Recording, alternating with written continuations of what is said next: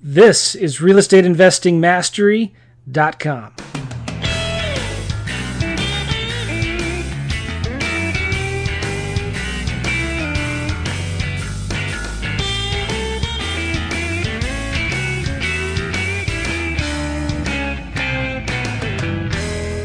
Hello, everybody. Welcome to the Real Estate Investing Mastery Podcast. So glad you're here. This is an exciting day. I mean, Alex has a brand new microphone. How you doing, Alex? I am awesome. You sound awesome. No, it's awesome. It's good. We're trying to provide the best content we possibly can. And, you know, little things like really high-tech microphones really make the world a difference. So listing is easier and money making is easier and everybody's happy. So we hope this works. We'll find out, I guess, soon enough. So cool. Listen, guys, go to realestateinvestingmastery.com to get a bunch of really cool free bonuses. We're going to teach you on that Fast Cash Survival Kit how to wholesale properties, how to flip lease options, all the marketing that Alex and I are doing day in, day out, the marketing that works. And we also talk about virtual assistants and how to outsource as much as you can in your business. Alex and I literally outsource 75-85% of our business. But there's a few things that we don't, and we talk about that in these free bonuses. And we talk about things that you don't want to outsource. You want to make sure that you're doing yourself.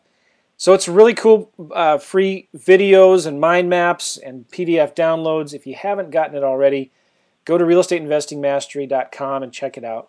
And leave us a review in iTunes. Oh, we've got some funny reviews. Are we going to go over one or two of those? Let me open it up here and I'll read it. Give me a second. But Alex, talk about what's been going on in your business lately.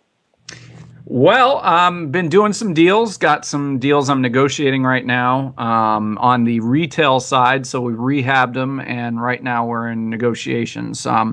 One of them, actually, and I might have mentioned this on the previous podcast, came back and one offered straight off the bat $2,000 over a list, which is great. So nice. And no home inspection. So I've never seen that before. So I'm very thrilled about that.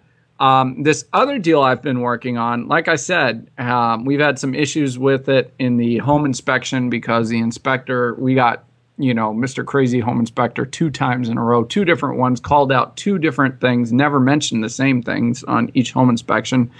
And we're negotiating that deal right now. And I think we're coming to a wrap on it. But, and we'll talk more about the exact way of the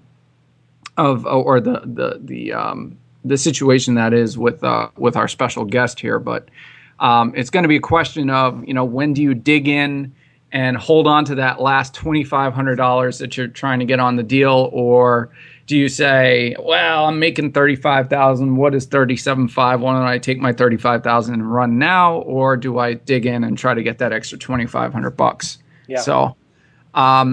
Yeah, so things are good. Negotiating deals, flipping some wholesale deals, and rolling along. Business as usual, man. I got 3 deals I'm wholesaling right now, and I'm really excited about. I'll probably net, 10, 13. I'll net about $16,000, $17,000 on these homes. And we talked about this earlier. There's a ton of cash coming back into the market. And one of the things I want to ask Matt about, our guest today, is what he's seeing in St. Louis, in the Midwest, as far as investors coming back into the market and buying these properties. There's some pretty cool things happening now. When I was in Prague, we flipped 2 deals, I think maybe 3, but the third one I think happened after I got back. I'm not sure. I'll have to check on that. But while I was in Prague for 2 months, we actually flipped a couple deals in St. Louis, which is really awesome. That is awesome. Yeah, so you can literally do this business from anywhere in the world with just a computer, and that's the awesome thing about it. But let's read a couple reviews here, because those of you who like this show, we appreciate it if you would go and leave us a review on iTunes. If you don't like the show, then don't leave us a review, please. We're looking for good reviews because it helps in our iTunes rankings. But we have 110 5-star reviews. Well, the average of all of the 110 reviews looks like a 5-star from the iTunes rating system here, but we got a couple bad ones in there. And we appreciate all of the comments, even the bad ones. But couple bad ones? We do, yeah. Yeah. What are they saying? They say we're just selling stuff because we sell stuff all the time, although we have nothing for sale. Yeah. You really want me to read them? Just maybe one, and then if I don't cry, you can maybe read another one. All right. If you have seen an infomercial, you know the script. This is not real estate investing. It is contract flipping. Real estate investing involves long-term horizons and an asset that produces cash flow. Do yourself a favor and pass on this one and ignore all the positive self-reviews. Wow. Oh, that person's like out with a vendetta or something. And of course, they did not leave their name. Yes. And I'm looking at another 2-star review. No, it's a 3-star review. And of course, they did not leave their name as well. But what you can do for us, guys, if you like the show, go look at those bad comments, and there's a thing in iTunes that says, was this review helpful, yes or no? And just click the no button, and then it hopefully maybe if you get enough no's, it goes away. No, but I'm just kind of joking. We do appreciate the reviews, any and all of them, and we like them. We got a funny one here from this guy named Dan Rue from California. The Shizzle. Oh, the Shizzle. The Schnitz. The Schnitz for RE Junkies, new and old, 5-star reviews. He says, this is a little hurtful here, but I get over it because the rest of it's funny. Joe can sometimes be monotone in his delivery. Oh. Yeah, I thought, oh no. But the content he packs into the podcast is fizzizzle. Fishizzle. Is the fishizzle. Alex, when he's paying attention. Wow. He hits us at different angles here. When he's paying attention and in the mix, he delivers the 2 in the Muay Thai, whatever that is. Muay Thai. Muay Thai, yes. Okay. Remember, I do Muay Thai kickboxing, so maybe he's coming back to that. I am as white as they come here. I'm trying to get through this here. 1-2 punch, they deliver. So if you're going to listen to this podcast, keep your pants and shirts on. Because Joe and Alex may not have theirs on. Wow. I think the show should be sponsored by the makers of Underoos. Because when you least expect it, the guests tell you that they too sit around and do deals in their Hanes. I don't wear Hanes, thank you very much. Thank goodness they do this stuff virtually and show and tell you how to do this stuff from the comfort of your desk chair. They really lead by example and are genuine homies. Just listen, they're contagiously addictive, and you may make $1 or $2 in the process. Cheers, gentlemen. That is the best review I've ever read. That is awesome. That was great. That was very funny. And for the record, I do have my shirt and shorts on right now. Yeah, right. I do. Yeah, right. And I hope our guest does as well, because he's probably calling from his office. But enough of that. Leave us a review on iTunes. We appreciate it. And let's see if anybody can come up with something funnier than Dan Rue from California. Thanks for that, Dan Rue. It's awesome. We have a guest today, Matt Shreves from St. Louis. I've known Matt for a while now. He's an investor at heart, but he's also a realtor. And believe it or not, you can be both. And Matt has been very successful in real estate the last few years. And he actually runs quite an operation with Keller Williams. And I wanted to get him on here for a long time, and he's graciously agreed to let us interview him. And we have some questions we want to ask him, and we want to find out about kind of how he got started in real estate and how can you make money as a realtor doing the investing game. I've always recommended to people to get your realtor's license. I'm working on getting mine. I've been working on getting mine for a couple years now, but I'm really close. In fact, I have 6 months from when I took the original test, and I took the test in April 1st, so that means I have until October, which is about 4 months from now, 5 months. 3 months. So I better hurry up. And do that. But Matt, how are you doing, man? Doing well, guys. Doing well. I appreciate you having me, and I loved Felt like I was at the front row of a Lakers game or something, sitting on the call here, listening to you guys kind of warm up and do the intro. You guys are fun, man. Laid back and have a good time with it. Well, thanks. Appreciate Yes, that. Joe's like Kobe. Behind the back passes. And who's the white guy with the Dallas Mavericks? Jason Kidd? Monotone banner. Jason Kidd isn't white, is he? Yeah. Okay, who's the tall white guy from Russia Dirk or something? Nowitzki. Dirk, yes. Alex is the Dirk Nowitzki What does that podcast. Hey, so tell us about your story, man. How long have you been? What were you doing before real estate? How about that? For real estate, man, I'll tell you what, I wasn't doing a whole lot. I went to college, and then when I got out of college, I worked a little bit for a family business, which is the automotive business here in St. Louis. I had a short stint as a major medical health insurance salesman, which I was not a fan of. Didn't enjoy even admitting that. Not that there was anything wrong with doing that. Yeah. Just wasn't a fit for me. My mom, I kind of grew up around real estate. My mom was licensed way early on in the 1980s and, primarily got her license, the typical reason to maybe help some friends, but really more than anything to buy investment property. And she bought a number of properties, basically using her commission at closing. And, so I've kind of always been around that and, knew in one way or the other that's something that I wanted to be a part of. And, after I realized that the insurance thing wasn't for me, I said, hey, man, I think it's time to get into real estate. And got into it, as you kind of said at the start of us speaking here. I think you're right. I always had kind of that investor mindset. And although I didn't start out investing, I went into more of a retail representing buyers and sellers. Shortly thereafter, got into buying and selling real estate personally, and just kind of been going with it ever since, man. So that's just a real brief synopsis there. Well, how many years ago did you get your license? Got licensed in 2000, and I actually started out in Austin, Texas. And I was. You guys are going to be so excited, and your listeners will be so pleased that they're about to get another 20 minutes of this. My first year in real estate, I made a astounding sum of money. Made a whopping $1,300 my first full year in real estate sales. And you probably retired, didn't you? At that point, I really considered it, but I thought, man, I might be able to double that next year, and I'd really be in some good shape there. But the reality situation was my sphere of influence were renters and basically drinkers.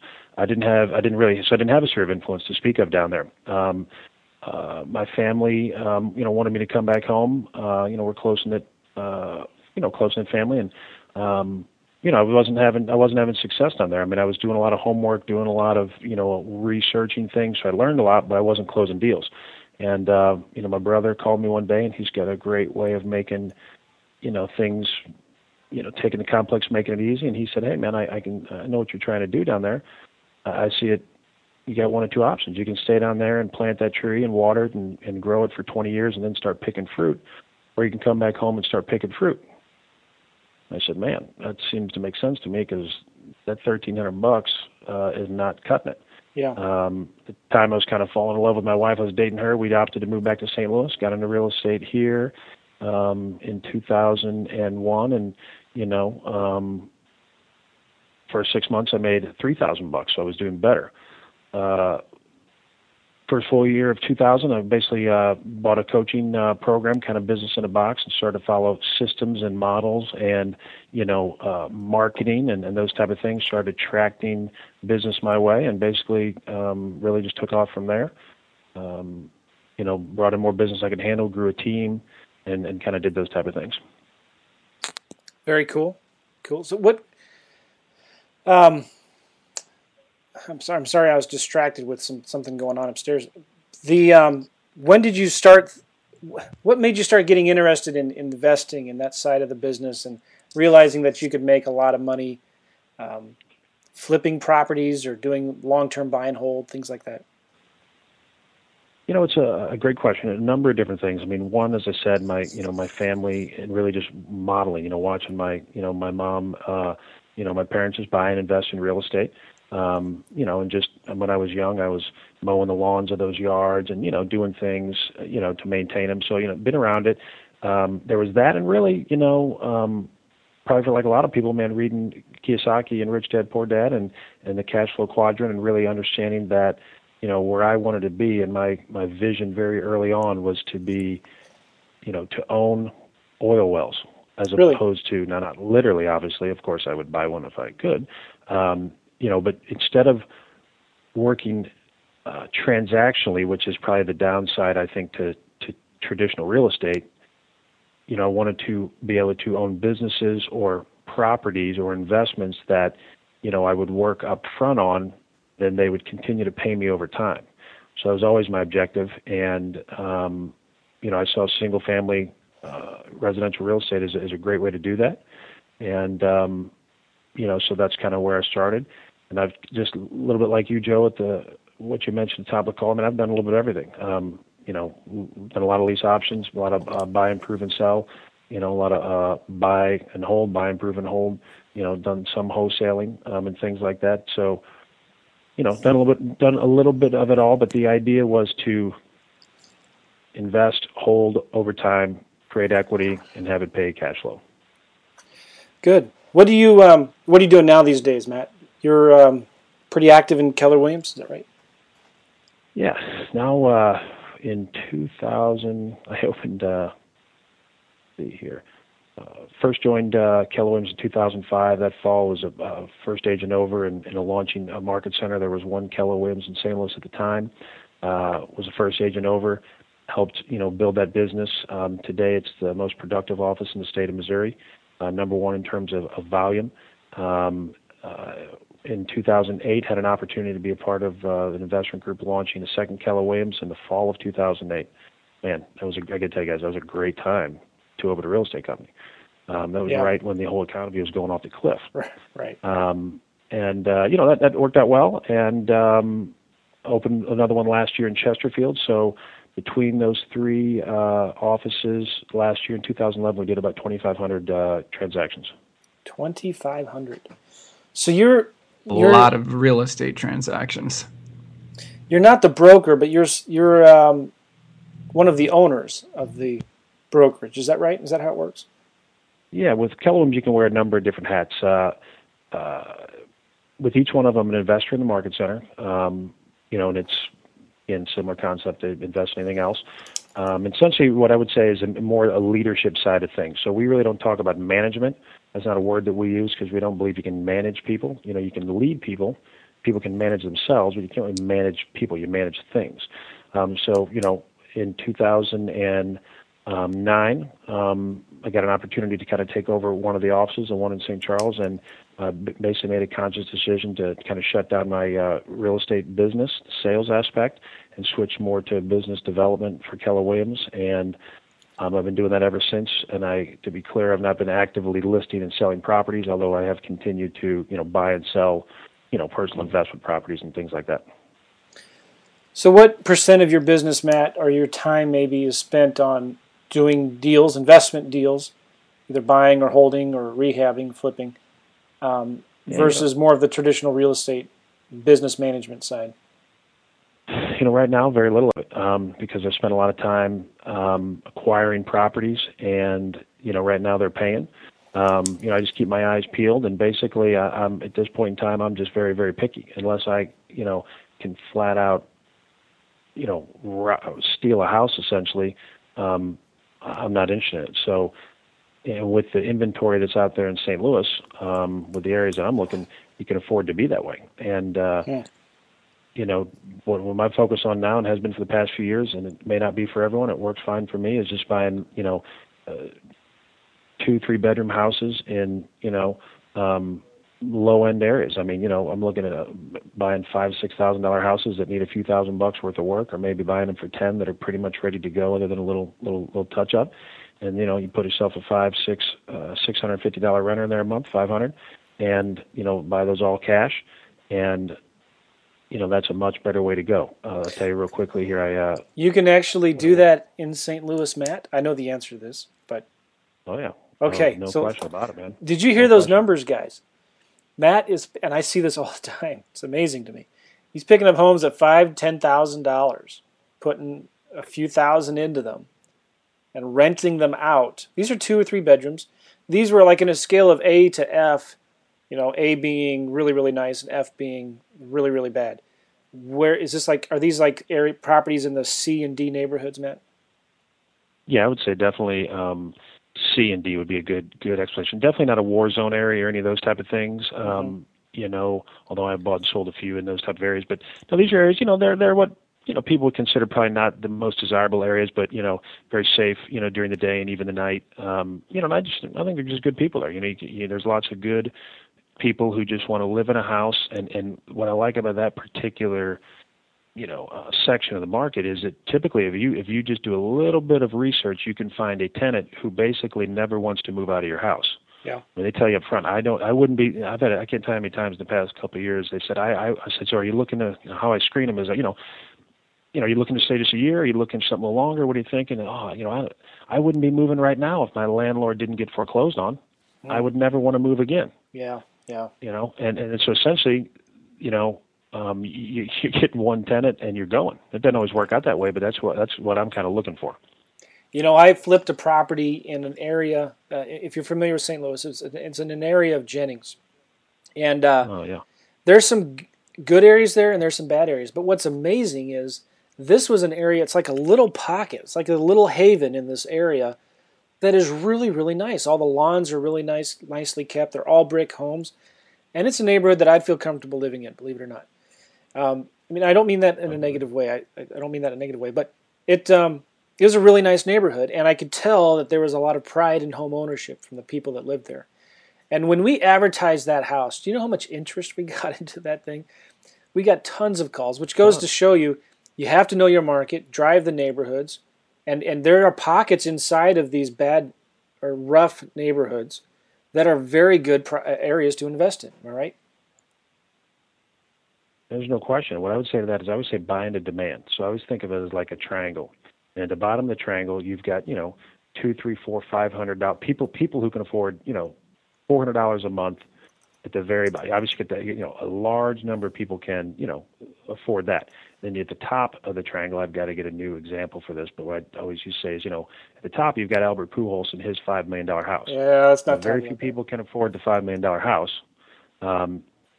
Lots and lots and lots of people can afford that, $400 or $500.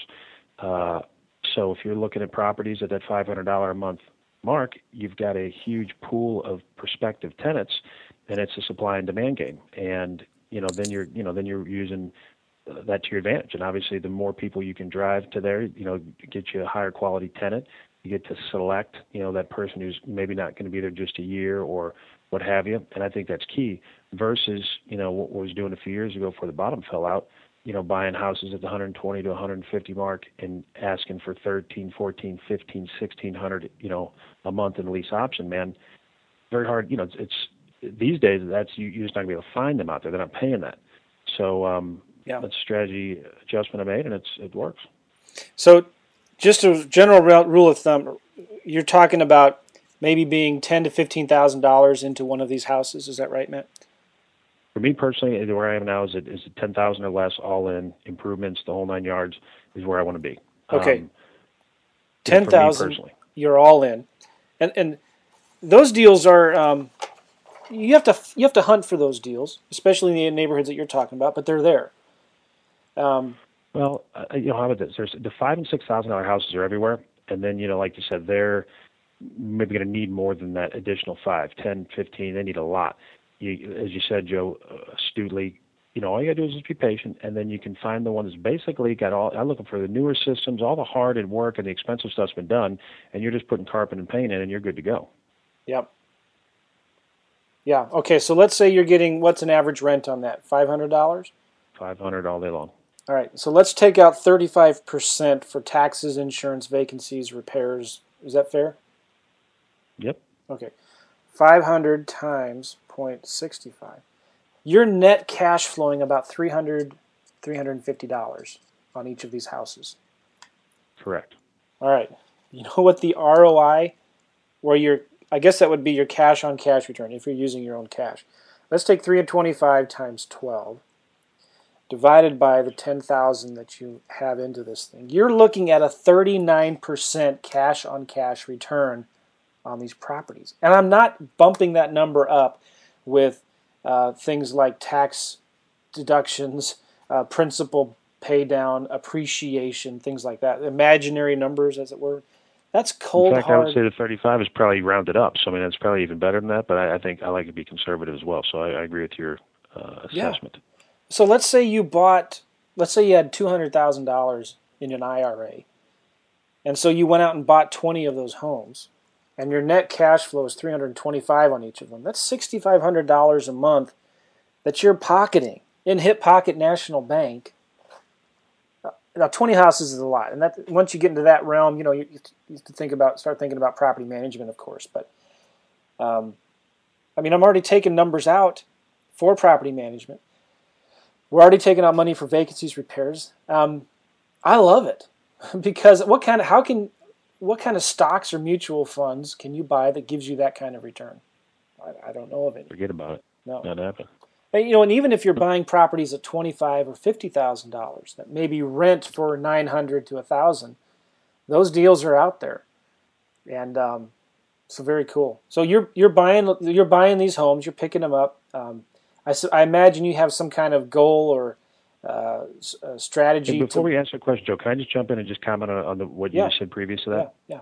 A couple things to think about. Number one is, let's say an example you gave, 20 properties owned and then $6,500 a month in cash flow.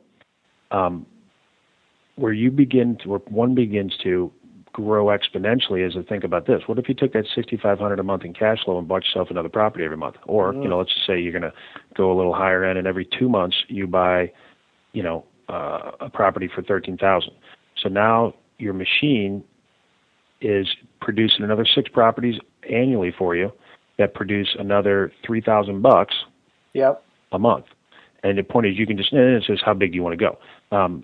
The reason, side note here, that I sort of look at that strategy is I had a top, like one of the biggest single-family homeowners when I was working with doing the retail side of things and investors, come to me and said, "Hey, I've got 100 properties. I want to sell them." This was right when the market was kind of going south, and I tried to get my investor group, or I got my investor group through there, and when I looked at the books on them, they were leveraged to the hills and essentially had 100 properties all around town, and their cash flow when everyone was paying was $10,000 a month. And they had something like $100,000 in accounts receivable in terms of rent and all that stuff. And it hit me like a ton of bricks, man. At that time, my goal was to, probably like a lot of other people, man, I want to own 100 of these. I want to own, so all this big thought. And what I realized real quickly is, man, that's less is more. Yeah. I mean, wouldn't you rather have, how many headaches come with 100, rental properties that are just standard? So I thought, what if I got 10 properties that brought me $1,000 a month and I owned them free and clear? Yep. I mean, essentially same cash flow, a tenth of the headaches. So that's when I started to look at the all cash operation as opposed to, your highly leveraged, a lot of mortgages and things like that, and your cash flowing $100 a month. That's, no good. A tenant moves out, you got 2 months without in, you got expense going out.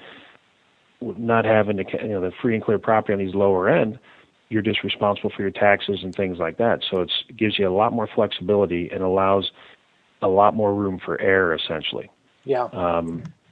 A lot of people killed themselves by over leveraging on properties. And I mean, the free and clear way is really the best way to do it. And I mean, it seems like you really got that down.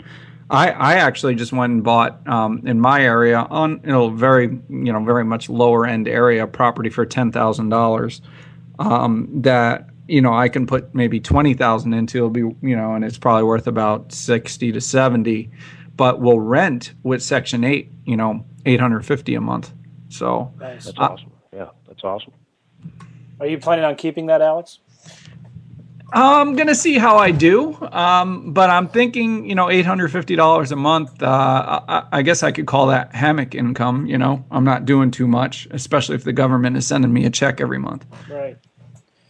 Well, the cool thing with Matt, Alex, and I talk a lot about wholesaling on this podcast, and one of the things that people need to start doing with the profits they're making from wholesaling deals is start thinking about, number one, paying off your debt, getting rid of your debt. And number two, instead of getting into new debt and using leverage to buy rental properties, start using that cash and just start buying cash flowing rental properties.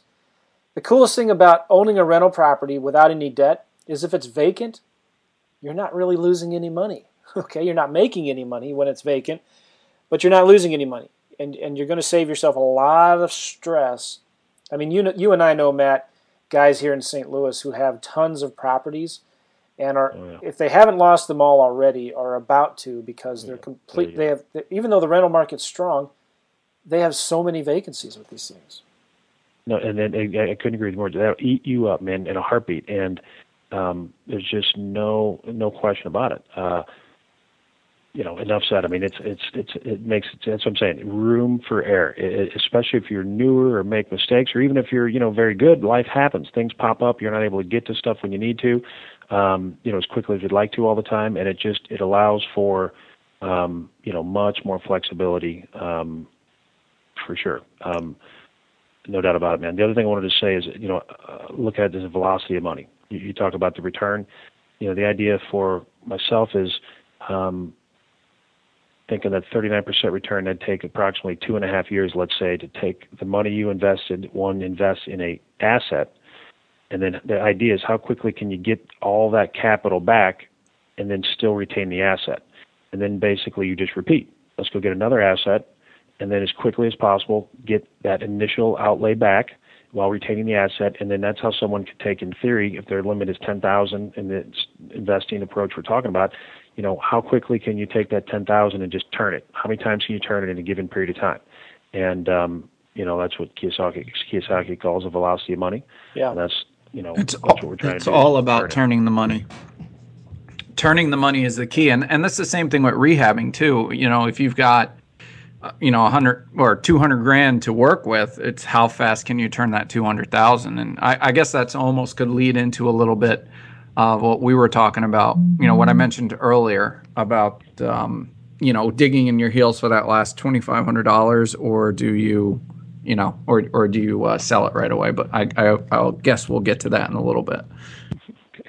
Well, yeah, while we're talking about these properties, Matt, that you have, what are some of the things that you do to find these properties? Are you looking them up, find them on the MLS? Are you doing any kind of marketing to sellers? What are you doing?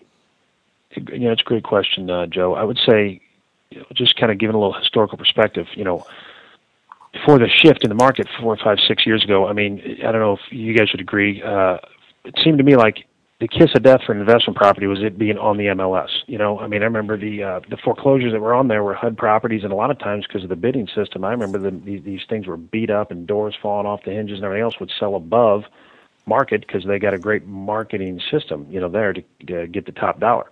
So that way, you talk to an investor, it's been on the MLS, they don't have interest. Nowadays, you really don't need to look any further in St. Louis, and I would imagine in a lot of areas, than the MLS with bank-owned properties. In my personal, that's the easiest way to start out. In terms of marketing, though, and getting in and trying to find some of those other deals, I just like postcards targeted to a given area, like Absentee Owner have done, well with that, and really just kind of word of mouth, getting relationships with people who live on the ground in the areas you're looking for and let them know what you're looking to do. So I guess it's like anything else. Diversity builds stability. So if you have one source of finding properties and that goes away or dries up, you're kind of in trouble. If you've got 5 or 6 or 7 sources, each doing a little bit, if one of them goes away or seasonally doesn't work for you or what have you, then you've got others to rely on. Does that make sense? Yeah. So, but I would say right now, the easiest number one place to start is the MLS on foreclosures. And you just make offers. It's not very exciting. You make. Well, we wanted something more sexy, more like this is a top secret stuff. Don't tell anybody. But it doesn't have to be that complicated, right? It doesn't. But I will give you a little tip that I utilize as a realtor. I think Alex, you'll like this. Even though I'm a licensed agent and I know what I'm doing when it comes to writing, buying real estate and all that stuff, writing it up. The approach I use is, and hopefully this will help your listeners, is I call up the agent on a property when I like it, and I say, hey, I'm a licensed agent. I'm calling about this property. However, I'm not, looking to represent myself. If I move forward with it, I'd love for you to represent me. Is that something you'd be open to? Yep. And I've gotten more properties by having the listing agent. And someone says, well, you can save $800 or $500 or whatever. My question is, can you really? Because I can give you several instances where there was a multiple offer on the property. The REO agent is not making a lot on the one side of the deal. So it behooves them in a major way to double end. And, if you're going into a multiple offer situation, obviously they're going to do they're going to do whatever they can legally and ethically to help you secure that property if they're representing you. Plus, it also, then you encourage them, hey, now you know what I'm looking for. Anything else that comes in your inventory or you get a call from the bank and they want a major price drop, then, hey, I'd love you to call me on that. So, I'm not saving money by negotiating and doing all that myself. I always want to work with that agent, let them get both sides of the deal, and then they're motivated to help see the deal through and then to bring other opportunities. Excellent. Now, when you're making offers, do you go view the properties before you make offers on them, or do you just go by pictures on the MLS and your familiarity with the neighborhood? Probably I'm going to do both. Probably, these days it's more of the familiarity and things like that. Just asking some questions, and essentially the way I write them up or have them written up is on a special sales contract, and ask for like 5-day inspection period where it's as is. I'm not going to ask for any repairs. However, I just want a window of 5 days to look at it and give it the A-OK. And basically get it under contract first. That's the objective or the goal is to secure the property. And once you secure the property, you can just stroll on over there and check it out. But a good property, if you just stroll on there and check it out before you have it secured, it might not be there by the time you get back home. Right. All right. Matt, let's talk about being a realtor. And what are some advantages to being a realtor when you are in the investment game? Good question. Give me a few minutes here. I've got to think of advantages. I'm just kidding. There are definitely advantages. I mean, basically it's an opportunity to legally and ethically get, inside information essentially, on the best deals. It amazes me the number of realtors out there that they put food on the table by listing and selling real estate, yet they don't take advantage of their position in terms of being able to save money on deals with your commission on larger deals, right? Not the $5,000 and $10,000 ones. Being able to get that inside information, the knowledge of the market, all that. So I think it definitely brings you a lot of pros because you've got access to the MLS, access to the things that you need. People are going to be bringing you deals and telling you, you'll be hearing about them before anyone else. The flip side or the downside is that if you're working with, this is what some people say, I haven't found it to be the case. You're working with Mrs. Smith, a little old lady down the street, and you're offering her $20,000, and she could potentially get 40 somewhere else. That puts you at risk. I mean, I don't see that as being a problem because you're always disclosing that, hey, I'm buying it. I'm an investor. I'm also a licensed agent. I may sell it in the future for profit. Sign here if you're okay with that. Yeah. So I don't really see any downsides. Some people that is a risk that some people will use for not getting their license. Being afraid of liability if they are perceived as taking advantage of somebody.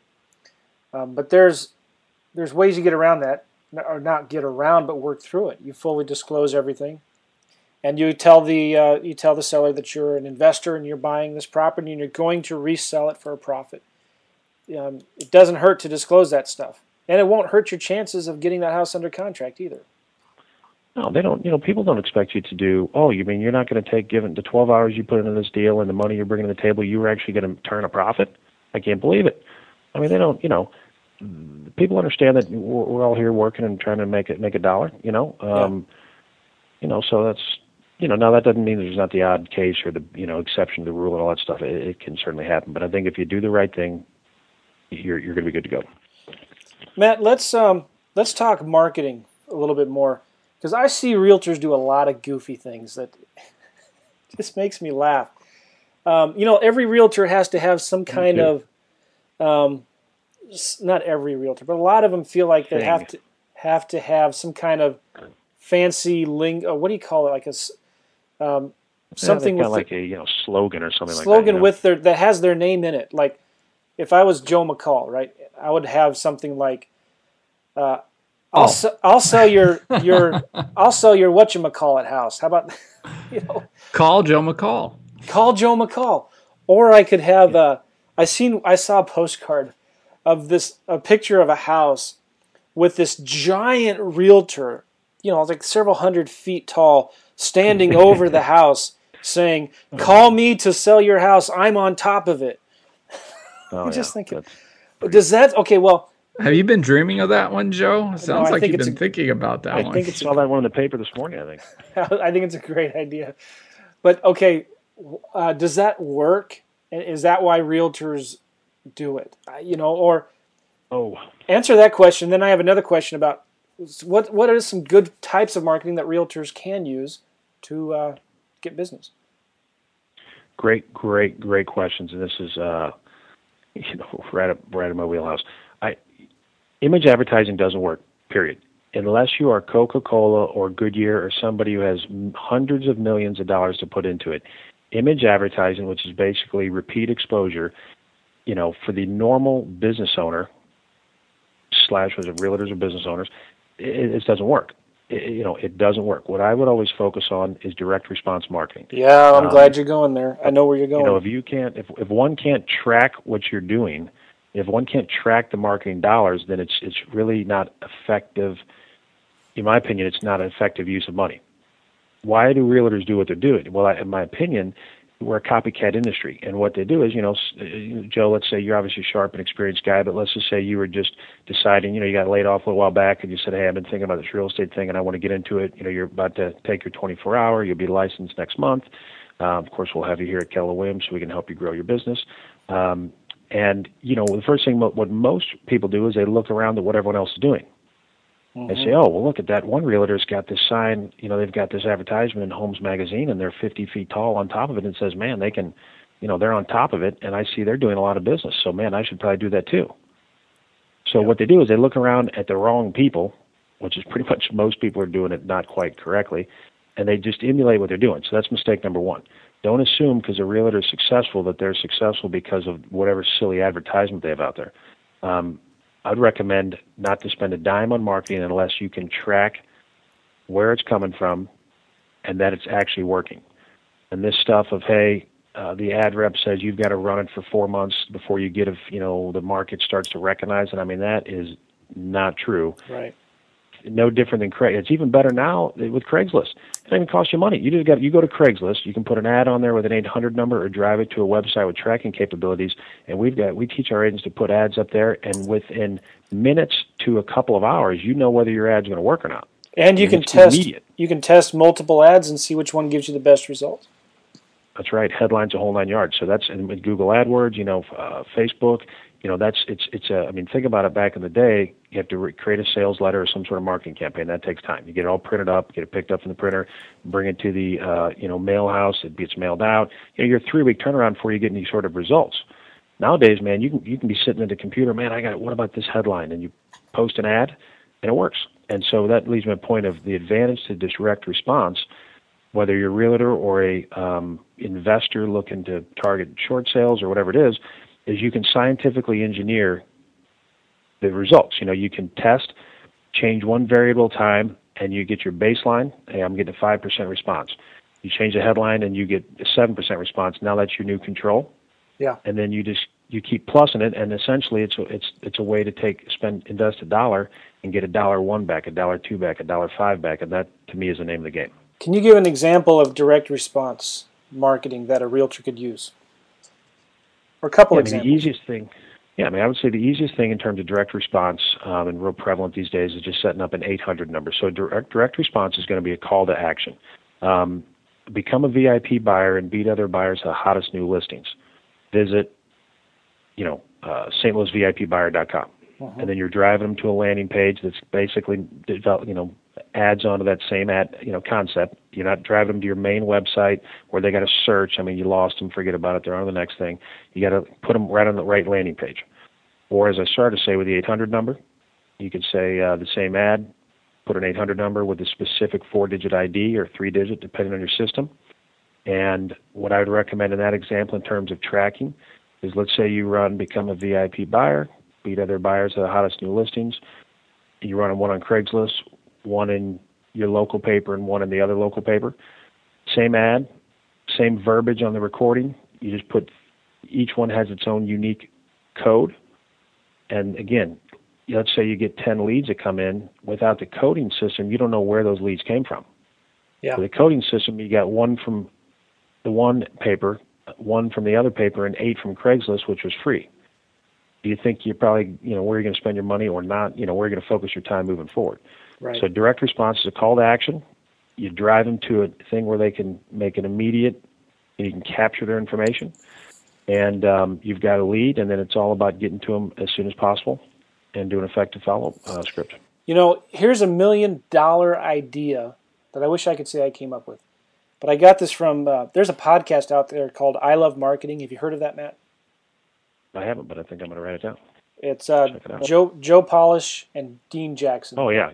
I know Joe Polish, yeah. These guys are just brilliant direct response marketers. And it's very good. And no matter what your industry you're in, or what you're trying to buy or what you're trying to sell, it's a great podcast. But anyway, I got this idea from them. And I was thinking, man, if I was a realtor, this is what I would do.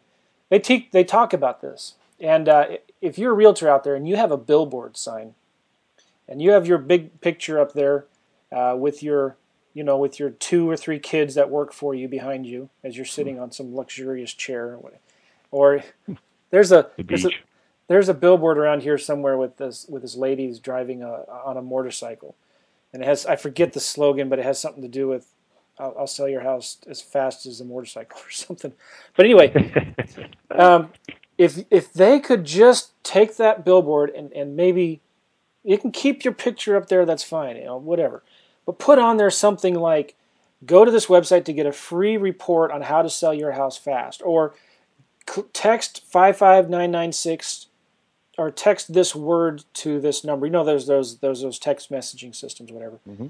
Or go to this website or call this number for a free recorded message to get a free report on what homes are selling for in St. Charles County, or what the value of your home might be. But you offer some kind of free, valuable report or bonus to these people. These realtors would see their response rates just go through the roof. Right now, all they're doing is giving a phone number and maybe a website on these billboards. And then talking about how great they are, right? Or how awesome I am and how quickly I can sell your house. But if you could turn that around, and this goes for postcards, this goes for direct mail, internet marketing, if you want to do Yellow Pages ads, or if you've got to dial into this issue, this topic of direct response marketing. Throw out a carrot. In fact, I was just taking notes. Oh, I don't have it open with me. I was watching this video this morning. I'll try to open it up while I'm talking here. But I was taking notes here of how you can create this irresistible offer. So you have to focus on the carrot. Here it is. Understand the ultimate result the end buyer, the end customer is after. Okay? So you got to understand there's people out there that want to sell their house. So you got to think about what do they want. And think about that ultimate result that they want. Remember, it's not about you. Give away something. Everyone listens to one radio station, WIFM. What's in it for me? And if you're not constantly answering that question, let me let them in a little bitty secret that might hurt some people's feelings, but breathe through it. It'll be okay. They don't care about you, the realtor. They don't. They don't care how many homes you sold. They don't care about any of that stuff. They don't care that you're the number one in the area and so are 14 other people. They care. That's great. How does that apply to me, and how are you going to help me achieve my personal goals? Exactly. So as you're hitting the nail on the head, Joe, which is take it, and again, this is, I know you've got a great group of investors here, and we're talking real estate, but same concept, This is universal business concepts. It's not about you. It's about what you can do for them or what you can provide for them. And the game, essentially, the way I look at it, is they've got information.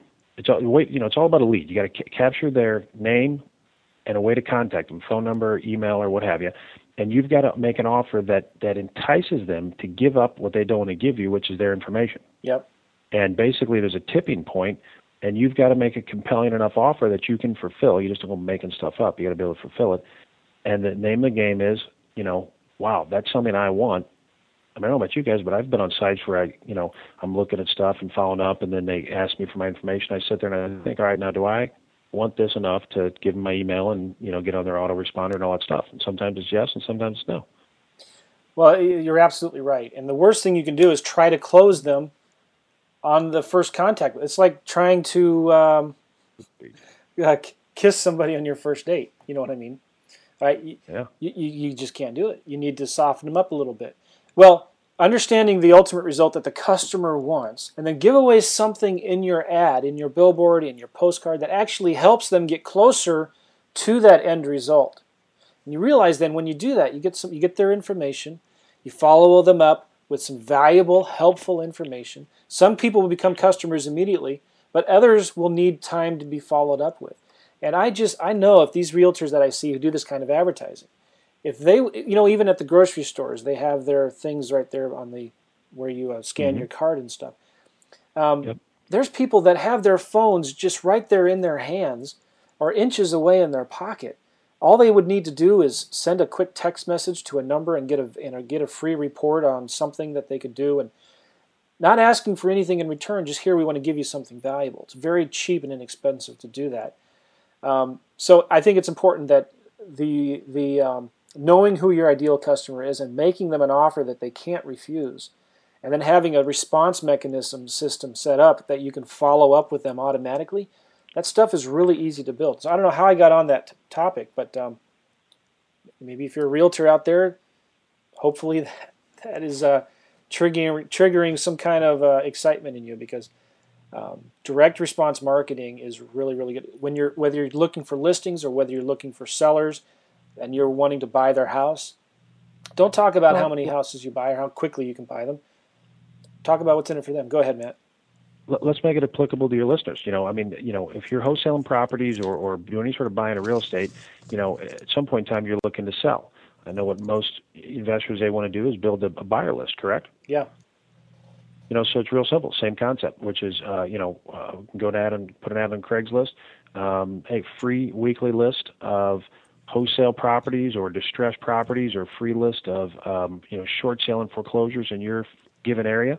And, I've done that as well. And basically you just run that ad each week and you build up your buyer list. And it's the same exact concept. And I could just think of a number of different examples along those same lines. You want to offer something of value. A free list of properties is always good. Obviously, that's for buyers on the sell side, whether you're talking about investors or retail. People generally want to know what their home is worth, or obviously some sort of cash offer or something along those lines. But, sorry, I just got a little excited there. Well, that's easy way to build a buyer list. Now, you're in a position, Matt, where you can teach your folks at Keller Williams this stuff.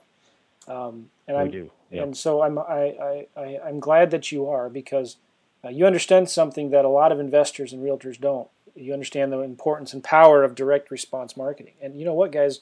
Direct mail still works. Yellow pages still work. It's not like all of that old stuff that you think is not relevant anymore. Don't think that stuff doesn't work. It still really does. I'd argue direct mail works better than it has, because of the fact that think about just when you go home and get your mail. You have more mail or less mail than you used to. Oh, less. So there's less competition. Exactly. It's less competition in that market, so to speak, in your mailbox, and so things stand out because people don't want to spend an extra 8 cents to mail a stamp these days, or mail whatever. They'd rather email it, which I don't even know. I don't know email numbers, but I'm sure a large percentage of them never make through. I don't know much, but I do know that it's very difficult to sell something or generate a lead if your prospect never actually sees the offer. Well, that's good. And we all know what kind of postcards works well for investors when they're sending postcards to sellers.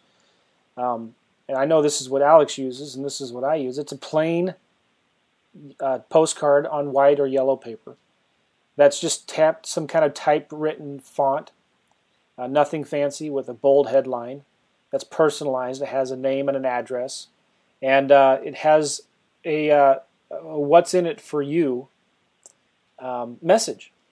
You have a house that is stressing you out, we'd like to buy it. And we can close quickly and give you cash, make it fast and easy for you.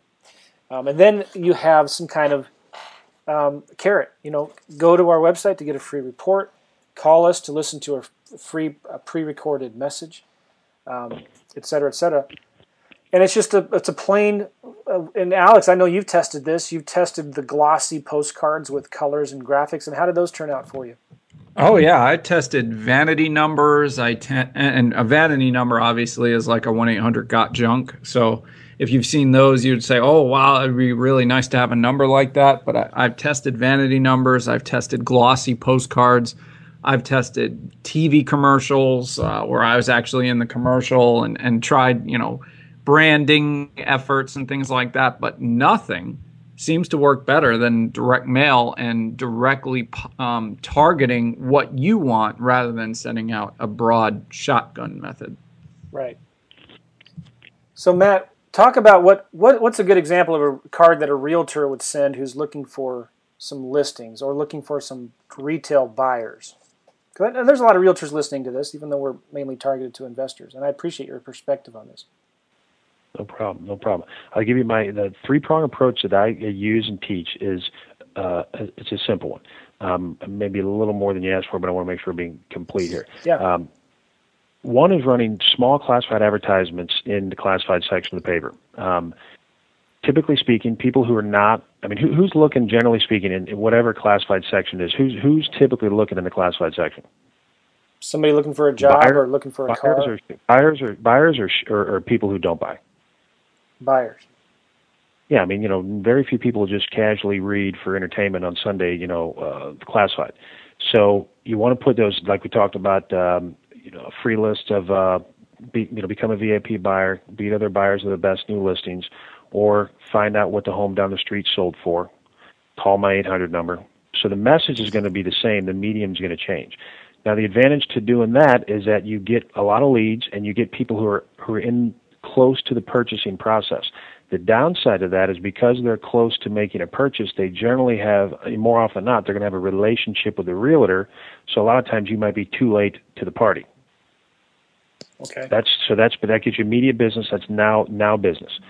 If you're a realtor out there and you're looking to make money today, I'd recommend running classified ads or Craigslist ads focusing on first-time buyers. They don't have a house to sell. They usually need to be somewhere fairly quickly, and whatever you're showing them is going to be better than the apartment that they're in. Another one which your listeners may or may not be familiar with is more of an editorial style advertisement approach, and that's going to be something that would mimic a article within a paper, blended into the surroundings, looking as almost like a community service type thing. Right. Free report reveals 27 common home repairs every seller needs to make prior to listing their home. Yeah. And then at the end, as you've been talking about, it's about driving them to a free report. Advantage of that is these are people who are not actively looking. They just have it in the back of their mind when they come across this. Oh, yeah, I'm thinking about doing something. This is laying a pipeline for future buyers. So you got classified for now buyers. You drive a pipeline for the editorial ads. Again, they're going to be further out in the process. The good news is because they're further out, they don't have a relationship, again, more often than not, and then you can build that relationship. The third part, and the one we haven't talked about yet, and I think it's critical, and I think your investors can use it as well, is when you do advertise yourself as a realtor, because you got to do that, you don't want to say I'm standing above the crowd or any of those silly things, or I'm number one. No, that just means nothing these days. How many people say I'm best, I'm this? It falls on deaf ears. Right. You got to deliver a unique selling proposition. In other words, why should someone list or work with you versus doing it themselves, working with a competitor of yours, or doing nothing at all? And ideally, you want to be able to answer that question in a clear and concise manner in 2 to 3 sentences. So what I used to utilize is pretty simple. I work my way up to this, but a person would say, why should I list my home with you? And I'd say, well, there's a lot of reasons, that my clients like to use me and work with me. Although the one that I think they enjoy the most is the fact that if I don't get your home sold at a price acceptable to you, I'll buy it myself for cash. And typically they're like, yeah, that's a pretty good one. And I say, yeah, that's, and I'd say I bought 2 of them, so I do that. So as far as going back to your original question about the postcard, I'd say for investors, if they're putting properties out to private homeowners, I would say just a different version of that, what's called guaranteed sale is, hey, guaranteed cash offer on your property within 24 hours. I like that. Because that's going to sniff out motivated people. And basically, again, postcards just along those lines. For buyers, you could say, we'll guarantee, and again, let me just do a disclaimer here that always check with your board, your local real estate commission. Your laws are going to be different around the country. And just make sure that, in Missouri, all this stuff is on the legal and up and up. However, there's a certain way you've got to advertise it. So we always want to do what's, it's learn early on. It's much easier to do it the right way and be in compliance than to try to be creative. Just do it the right way. It's not going to affect your response or anything like that. But one for buyers could be, hey, we guarantee you 5% off the sale of any property, or we'll pay you $2,500. Wow. Something along those lines. You're not happy, home buyer guarantee. If you're not happy with your home for any reason within the first 12 months, we'll buy it back from you or sell it for you for free. Cool. So any of those are good, good ones. Right.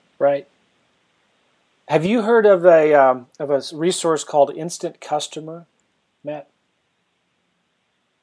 You know what? I don't believe I have. I might have heard of it, but I don't know much about it. I don't know anything about it.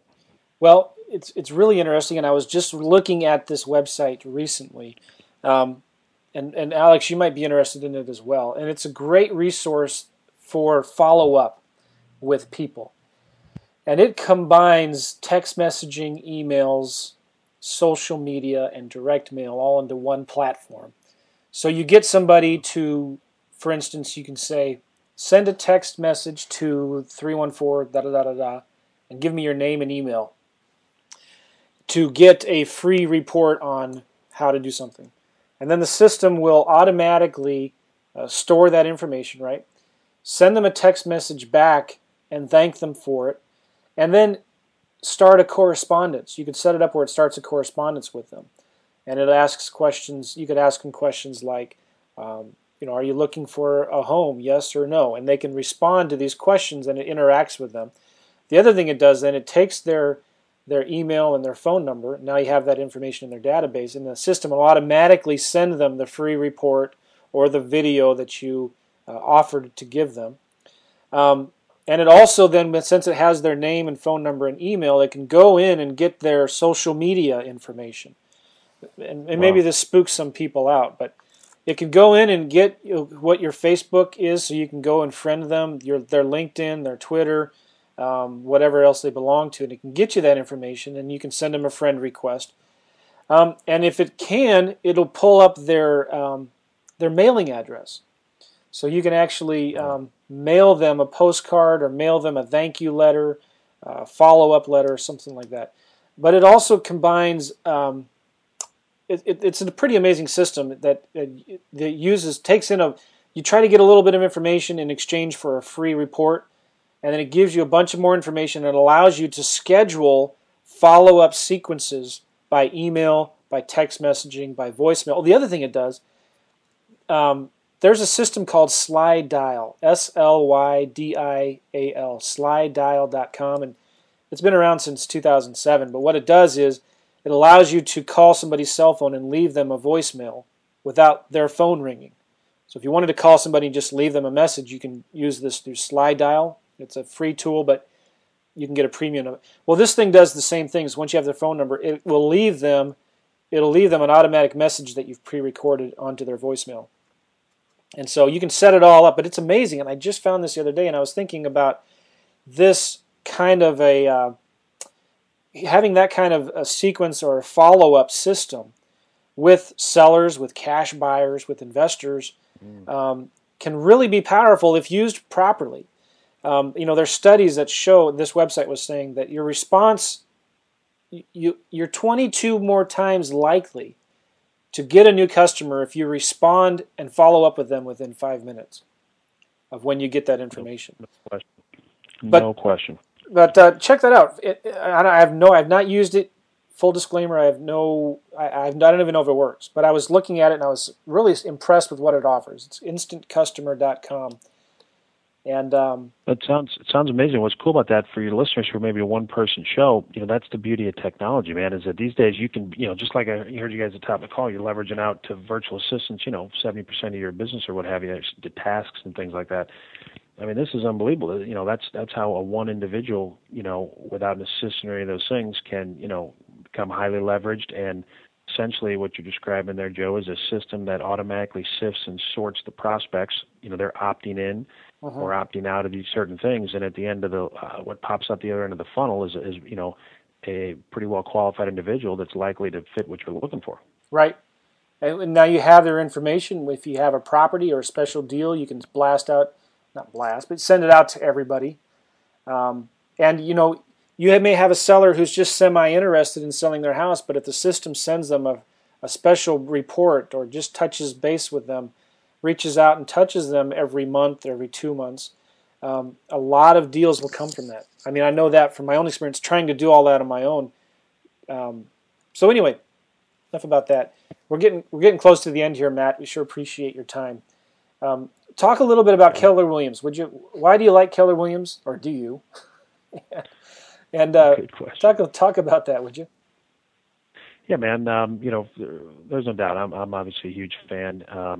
I always kind of jokingly say I believe we have the best training, the best education. Now I'm a little biased, but that doesn't mean I'm wrong. When going back to the top of my story, when I worked for a year and didn't generate any income to speak of, kind of laugh at it, but not really any to speak of. I was kind of reinventing the wheel on my own essentially, and where I really turned the corner was by focusing on models and systems. In other words, people had gone before me and had left, clues, a story on how they got it done. And really what we call those are just models and systems. And I started to do well, and then where it took off and I grew exponentially, my business and income, was when I joined a coaching group related to that. So I'm an absolute huge believer in training, education, and coaching, period. It's, you're buying time. I mean, I remember it was $1,000 a month coaching program, $12,000 at the time. I probably couldn't afford it. I know I couldn't. I opted to do it anyway, and within 6 months, I made $200,000. I mean, is that a good return on my $12,000? Without question. Yeah. So going back to Keller Williams, absolutely love it. And again, the reason is because we're basically a training and education company that people say kind of tongue in cheek is cleverly disguised as a real estate sales company.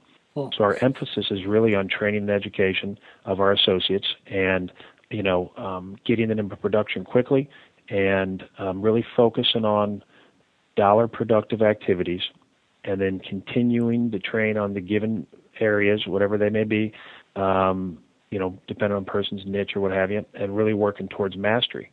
So as far as Keller Williams, it's great. We've got training, geared towards different phases of one's business. We call launching agents who are either getting their license or doing up to $2 million. That's a launching agent. We've got training specifically geared for them. At that point in time, when they're moving up to the $3 to $6 million range, that's growth phase, and we've got training specific for that level of business. From the 7 to 12 million, usually about 6-7 million for most people at that level, in terms of 6-7 million in sales volume. That's when they start to run out of time during the day, and they just, it's like, I don't know how I can sell another thing or do another thing. If I didn't even sleep, I would not be able to get any more done.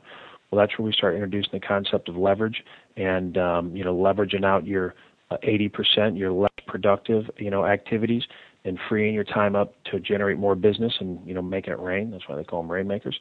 And then we've got written curriculum all the way up to $200 million in volume, with game plans for people to replace themselves at the highest level and have that business continue to run. and the rainmaker gets an override on the deal. Yeah. So I love that about it. And one other thing just to throw in there, Joe, is that it's really we've got leadership development. So it's not just about selling real estate; it's about developing leaders and improving their life and basically teaching people how to create a business that funds your perfect life rather than your business consuming your life. Well, the other big plus with Keller Williams, and I'm looking at your book right now, The Millionaire Real Estate Investor by Keller, Gary Keller. Oh, yeah. Very investor-friendly real estate company. And I mean, if you look at some of the guys that he features in this book, these are guys that do lease options, they do subject twos, they do short sales, they do very, very creative type of real estate investing. And, Keller Williams is, at least here in St. Louis, I know almost every full-time investor that I know here that has a license has it with Keller Williams. And it's a very investor-friendly broker. Yeah, we encourage that. That's about building wealth for sure. And one last thing to that note, last book, that's one of the books in a series. The last book, I think your listeners will appreciate this, is coming out in that series called Hold. And it's all about, buying and holding real estate. That's they're doing a big tour coming up later this summer. So everyone be on the lookout for that. That book is coming out here in the next few months. And, it's MREI is like the Bible. It's a great one. And the Hold is, I'm assuming, is going to be excellent as well. That would be a good book study to do for our podcast because while we were talking just a minute ago, I got a text message from a friend who said to me, Joe, let me know more information about these properties that you have that you're selling, that cash flow.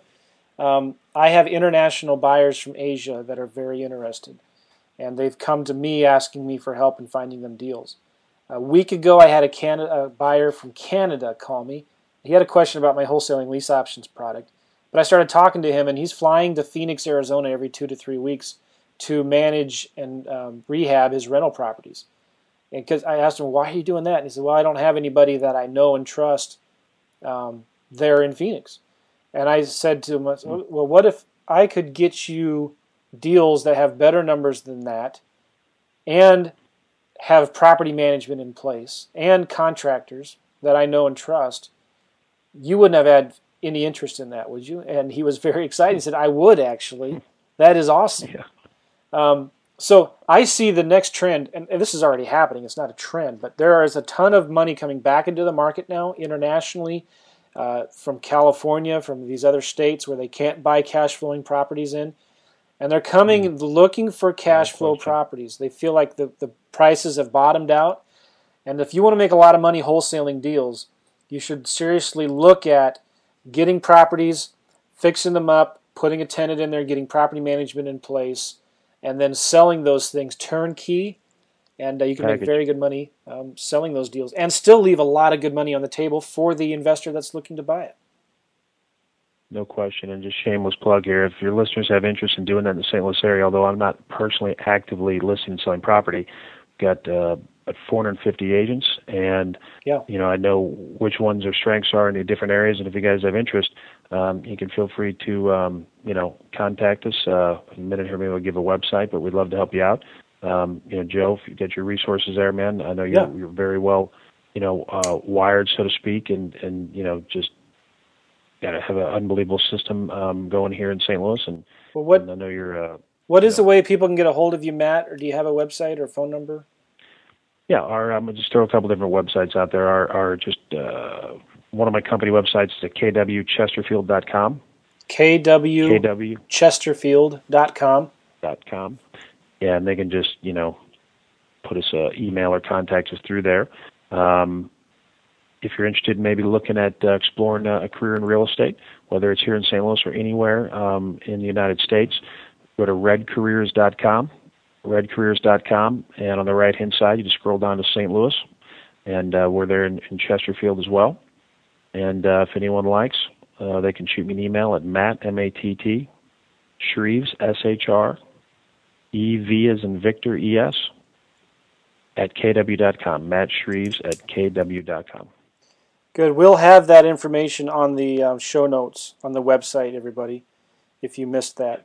So, Matt, thank you so much for your time. You know what? Actually, I have one more question for you. We always ask this of our guests. You bet. Real quick, if you were dropped in a new city, you didn't know anybody, you needed to start making money, and you need to start doing deals, what would you start doing immediately in this new city that you're in? That's a good question, Joe. In terms of finding properties, I think I just got to stick with what I said earlier. In today's market, I would be going to foreclosures through the MLS. So I think, like anything else, it's about relationships. And as we just mentioned, Joe, you've got a great system going here. You've got your contractors, you get deals coming in. So get into some groups and things like that, and network and find get in opportunities way is what I say. And that means, hang around with and try to develop some relationships with people who already are all wired and set up. I'm sure, Joe, you know where to get, money and, different things like that, private money, and find somebody who's already got it all wired and develop a relationship with them. Good. That's what I'd recommend. Start finding buyers, start building a network, start building relationships with other active realtors, and start making offers on properties. No, about it. Assuming you got the money, I go to the MLS and start firing offers out on, on low dollar property that just needs a little carpet and paint. Good. Alex, do you have anything before we end this? I thought it was a really good call. I just the one thing I was going to talk to him about, I don't know if real quick if you can address about when to, I guess, know when to hold them and know when to fold them when you're selling real estate on the back end, where you're trying to get that extra couple $1,000s to. That's a good point, Matt. Do you have just a minute to answer that kind of question? Yeah, you bet. Yeah, we touched base on this a little bit before we got going to the call here. So let me ask you a question, Alex. Do you have a particular feeling or contention about it, or do you have a feeling one way or the other, or not? Well, yeah, I kind of think that if you dig in for those last couple $1,000s, and or if it's $4,000 or $5,000, and it's over 10 different deals, and you fold them and fold up and basically say, okay, I'm going to take the offer. You're missing out on potentially $50,000 over the course of a year.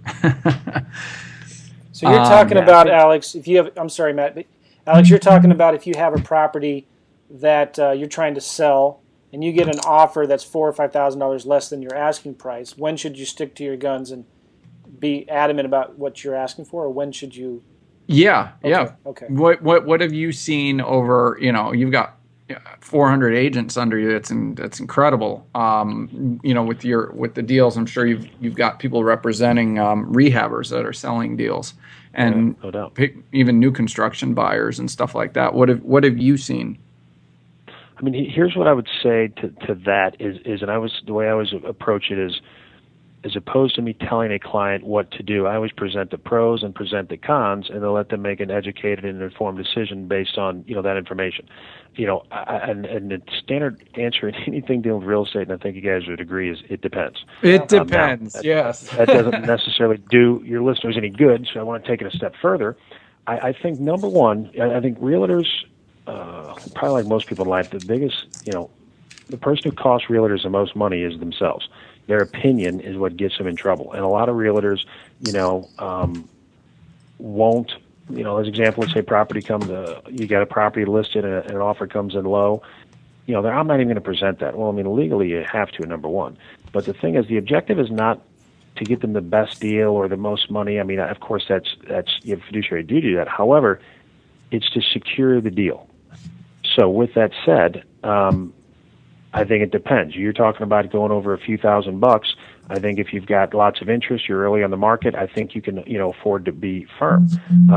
I think that if you are, the downside or flip side to holding with your guns and getting that extra $2,000 is that they may walk, and then if you're dealing with carrying costs, your money's tied up on all those things, it might be 2, 3, 4 more months.